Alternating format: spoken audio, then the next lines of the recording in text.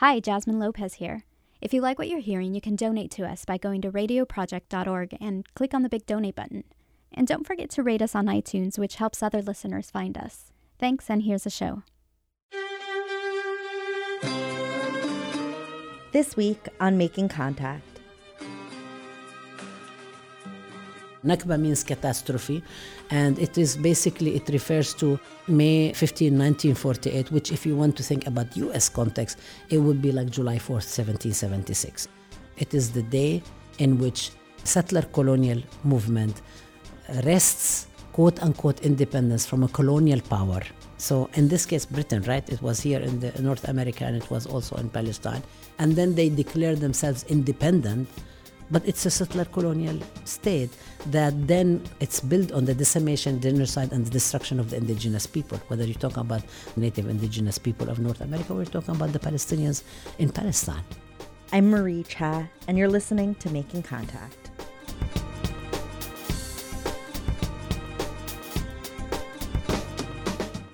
Today, we reflect on the Nakba, a word that refers both to the events of 1948, when Zionist militias expelled over 700,000 Palestinians from their villages and towns, and the ongoing destruction and occupation of their lands. Generations later, Palestinians continue to commemorate the Nakba by reclaiming their history, resisting the occupation, and continuing their fight to return home. Along the eastern coast of the Mediterranean Sea lies Gaza, a 32-mile-long strip of land that some have described as the world's largest open-air prison. FSRN reporter Rami Al-Mahari features the work of one Nakba historian who spent years collecting oral histories from a family hometown that he's never been able to visit. 58-year-old Ghazi Masleh points to a map on a wall of his home in the Maghazi refugee camp in the central Gaza Strip. He explains the map shows farmlands in Batani al-Sharqi, the village his parents were forced to flee in May of 1948. Batani al-Sharqi is only 30 miles away, but Masleh has never been there, and neither have most the living descendants of its displaced inhabitants. Once depopulated, paramilitaries destroyed all of the village's structures, except for a police station built by British Mandate authorities in 1940. Masleh has been relentlessly collecting stories about Batani al-Sharqi for the last 2 years and has compiled the research into a 200-page book titled I'm From There and I Have Memories. The focus of this study is the Batani al-Sharqi village itself, including its important events. In the book, I highlighted the nature of the village from its origin through the first quarter of the 19th century, including the 1948 Nakba, up to the present. My tools for the study included historical research and resources, interviews with villagers who lived there prior to 1948, as well as some related documents that I collected from the villagers themselves. At the time of the Nakba, the village had approximately 750 residents and was about 1,500 square acres in size. Ghazi's grandfather owned about 50 acres of farmland. Many in the village cultivated citrus trees. Masleh reads aloud part of a first-hand account of the displacement given by Musallam Yunus Musallam, an elder he interviewed last year. We loaded our luggage onto a camel and fled until we reached the eastern limits of Maghazi. We stayed in a tent, but we were hit by live ammunition. At that time, my sister, Aisha, was shot and wounded, so we fled to the sea in western Maghazi. And when the Maghazi refugee camp was established, we were able to return to Maghazi itself. The book includes maps and images of people and places of Batani al-Sharqi. The process of compiling the research was a labor of love for a village he has never been able to visit.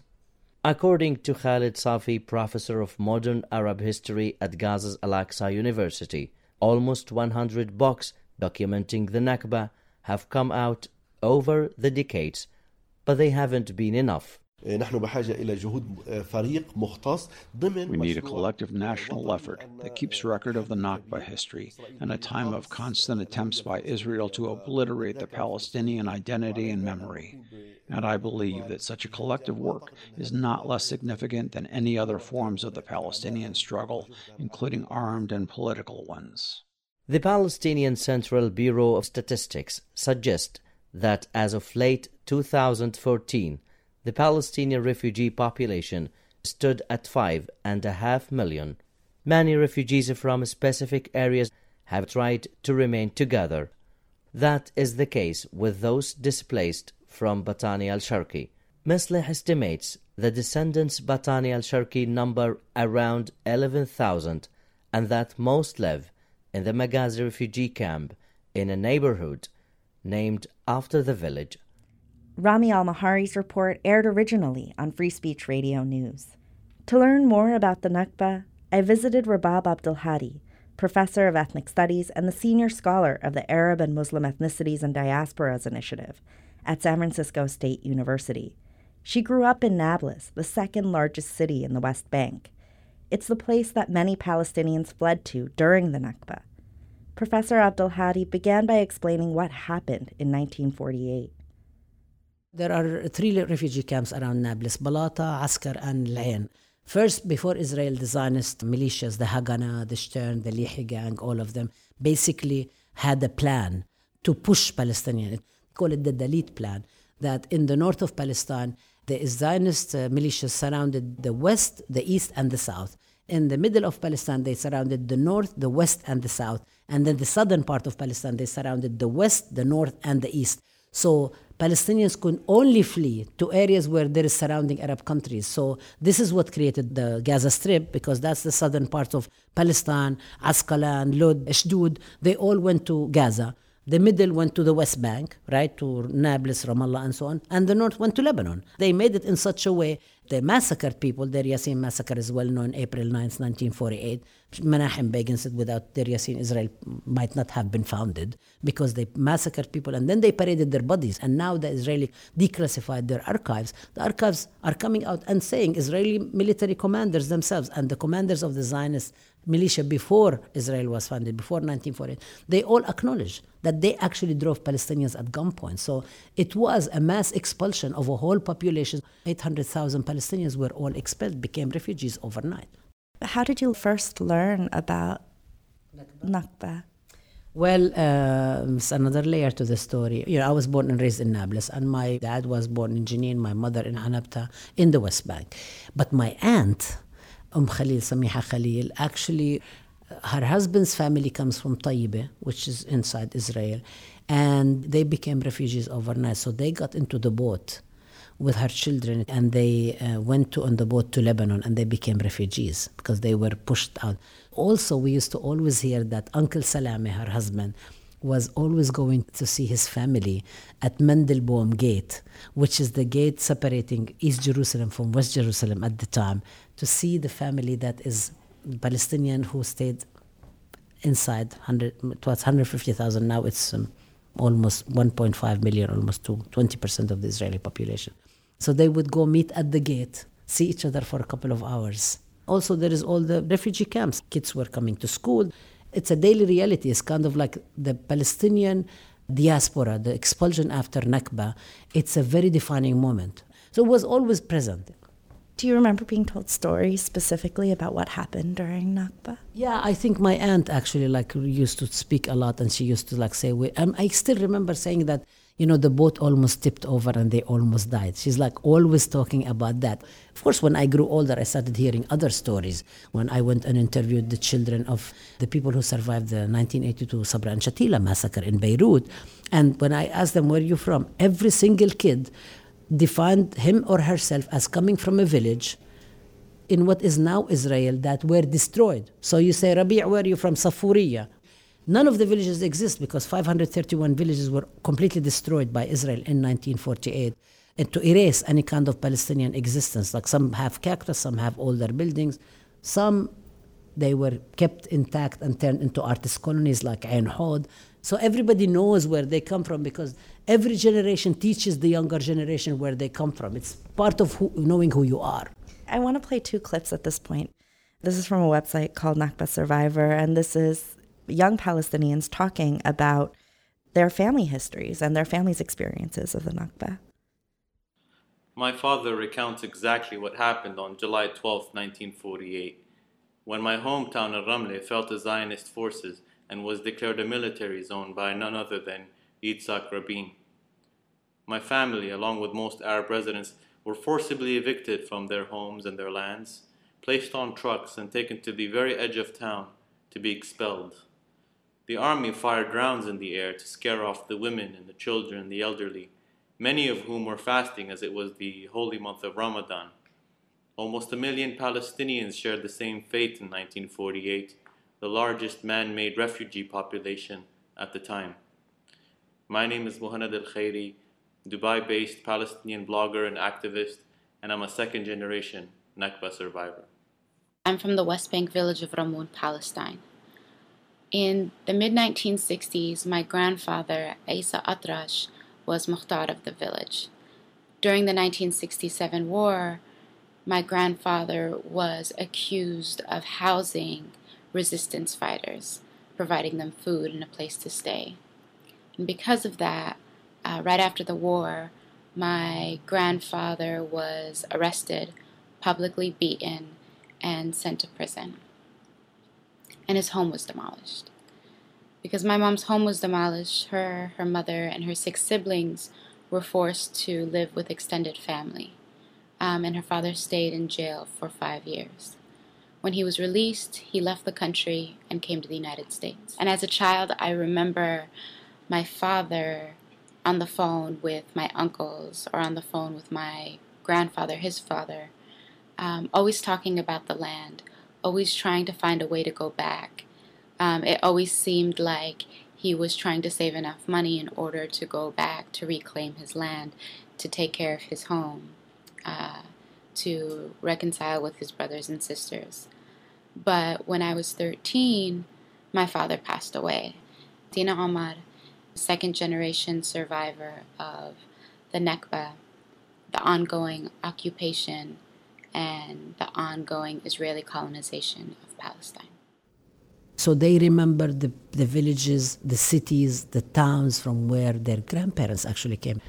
I think it's also really important not only to remember the destruction, but also to remember that there was life, that people were growing the oranges and the olives and the almonds and tilling the fields of Palestine. And then there was this cultural life, that Jaffa was one of the places where the first movie theater, my first film probably in the Arab world, was made.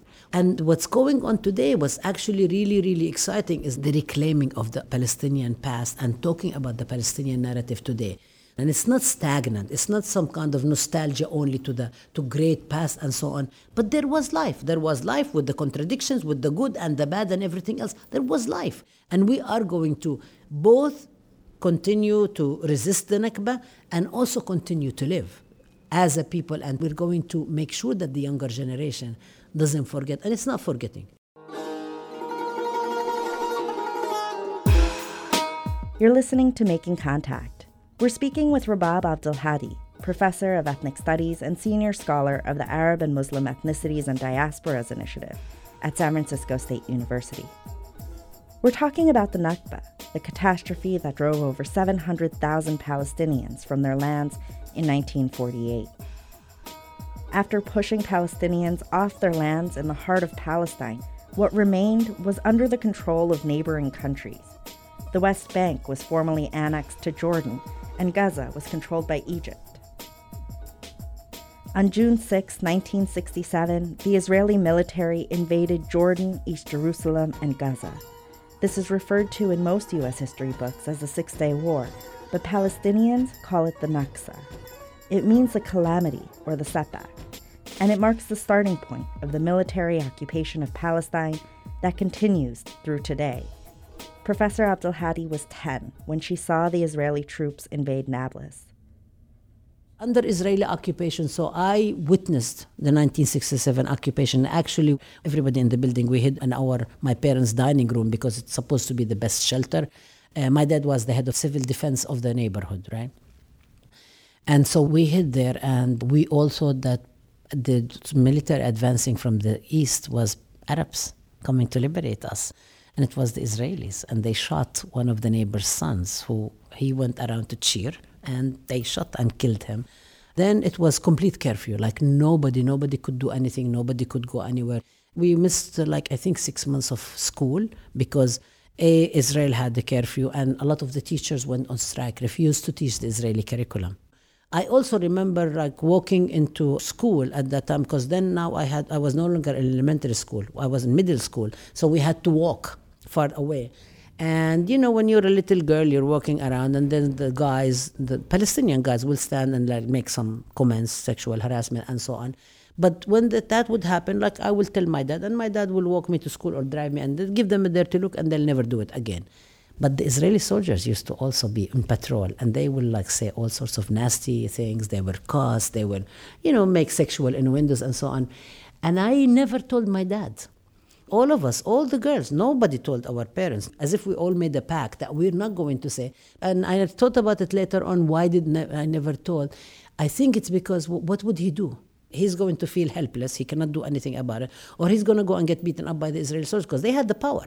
So there is this kind of the totalizing effect of colonial power, the colonial military power, and the anger you feel inside about, that's not okay, that you want to do something about it. So whenever people were doing something about it, whether it was Palestinian resistance, whether it was the Israeli military government will call them to come and they refused to go, everything people did, or signing petitions, I know my mother would always people will come and chat at the door, women, and then they were what are they doing? They're signing petitions against, or hunger strike. I went to my first hunger strike with my mother at the mosque, right after when the occupation began. So all of this stuff was going on at the same time. So I don't remember any other childhood. I mean, I don't remember anything else, except I remember after 67, there is no feast, there is no music, there is no dancing, there is no singing. Every time you wanted to laugh or something, my mother would say, what are you doing? You know how many martyrs are there? You know how many prisoners are there? So we grew up, and I'm not saying that this is everybody's experience, but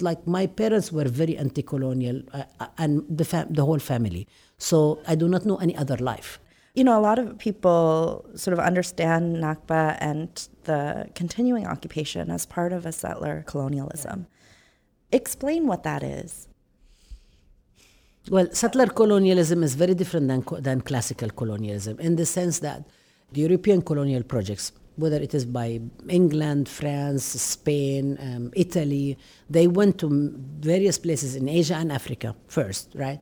And they ripped off the resources, the raw material, the diamonds, the mines, the agriculture, the tea. That's why there is the East India Tea Company in India and so on. And they've done that, all right? Or the U.S.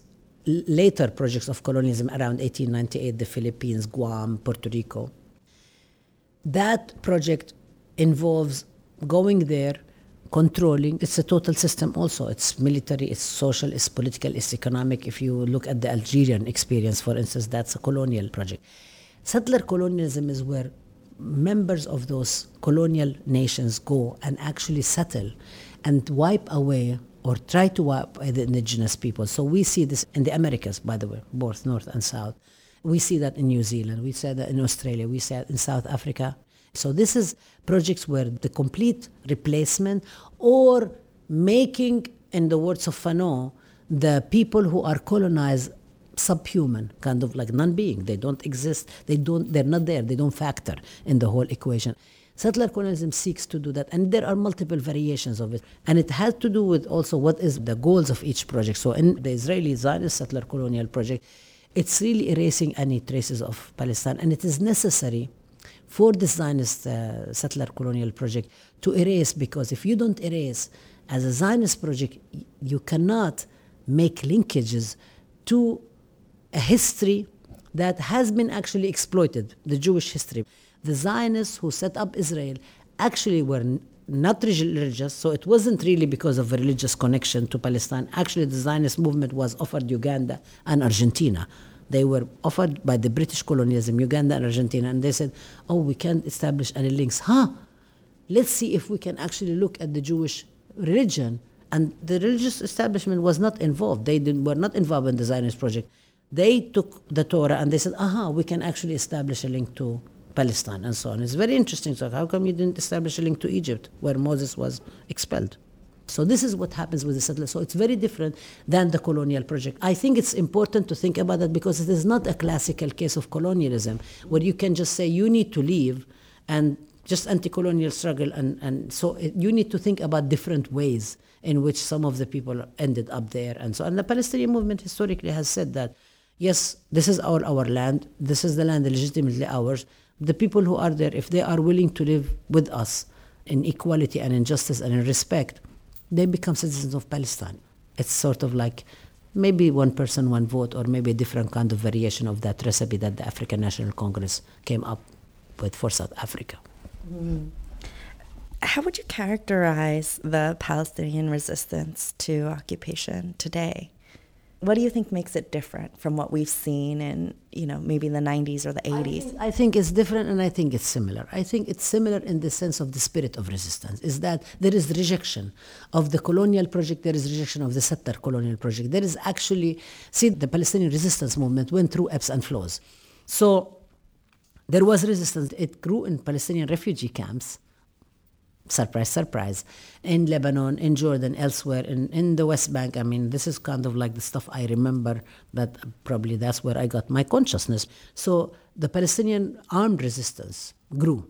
At the same time that there were like the hijacking of planes and so on by Layla Khalid and other people, there was also resistance going on day in and day out. Inside, there were people who were protesting. There were people who were also doing militant action, that many of them were arrested in 1968 and spent 17 years in prison.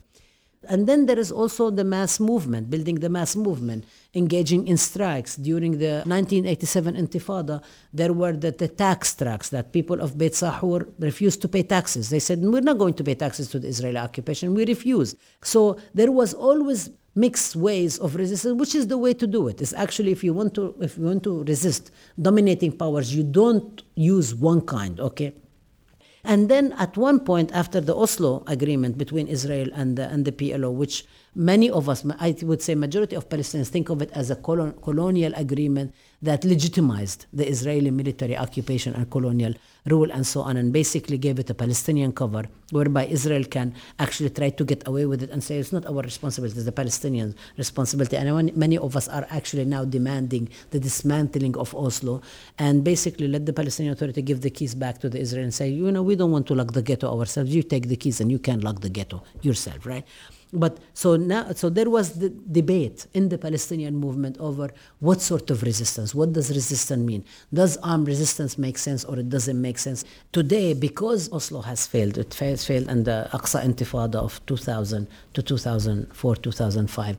There was very militant suicide bombing were taking place and so on. It was basically the occupation is so oppressive that the only way young people felt that they can confront is to say to them, if we don't have security, they don't have security. If we are unable to even sleep the night without getting raids, without our bodies being used as human shields, without our homes being destroyed, pregnant women giving birth and children and mothers dying at the checkpoint, if we can't even breathe, why should the colonizers be allowed to breathe? I mean, this was the logic. Today, there is the boycott movement, which is BDS, which is calling on the whole world to participate into holding Israel accountable like any other country, holding Israel accountable and not allowing it to get away with murder, not even literally with murder. There is also all the Palestinians who are actually saying we're going to engage in all sorts of resistance in Jerusalem, in Hebron, and elsewhere. People who are refusing to let go of their homes. People who are building homes because, Israel doesn't give permits. There are Palestinians inside Israel who refuse to serve in the Israeli military. And they have a big campaign that says, resist and your people will protect you. And the boycotting Israeli products and trying to provide Palestinian alternative, which is very difficult under totalizing colonialism. It is so difficult because Israel controls everything in the economy. I mean, everything. So to try to create like a little bit of thick yogurt from the milk, it's a very tall order, but people are doing it. The State of Israel's official account of the Nakba differs dramatically from what we just heard. For years, the different accounts lived alongside each other, until the 1980s, when Israel declassified a trove of military documents from that period.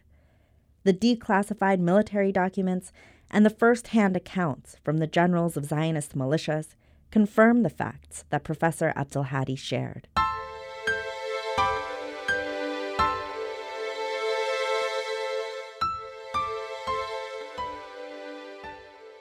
Many of the Palestinians who lived through the Nakba have since passed away, but their descendants are giving their experiences new life. In New York, poet Rami Kanazi honors his grandmother through his poem Nakba. She was scared. 7 months pregnant. Guns pointed at temples. Tears dropping, stomach cusped, back bent. Dirt pathways leading to dispossession. Rocking boats, waves crashing, people rushing, falling over each other, packing into small spaces. Like memories. Her home.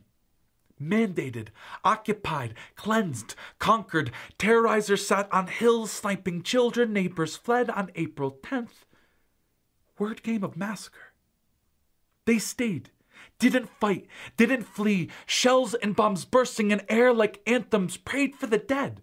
With priests and imams, prayed for the living, looking over shoulders for the Ergun and Haganah. She's a warrior, raised life, planted trees, painted fruit, as if the road was her garden, orphaned twice. Had birth from Palestine, whispered Yafa till final breath, never knew essence until she found emptiness, 48 ways to flee, and she found Beirut. Bullet holes in buildings, reminder of home, but not home. Years later, daughters sat on hills in the south, dreaming of breaking water never touched, thinks of their mother, that warrior, how battles still rage here and abroad, orchards flourished, propagandists called them barons, land expropriated for Europeans who called religion ethnicity, not native, not from here, plant flags, call it home, rename cities and villages, wiping, cleaning, cleansing memory that this is not theirs. Passed away August 22nd, 2009. Frail hands shook, lip trembled, didn't want to die, but suffered decades. She will speak Arabic, broken English, wounded words and murmurs, her eyes close, but every so often they blink brilliance. Memories that cannot be erased, uprooted, or stolen. She is not forgotten. We have not forgotten. We will not forget. Veins like roots of olive trees, we will return. That is not a threat, not a wish, a hope, or a dream, but a promise.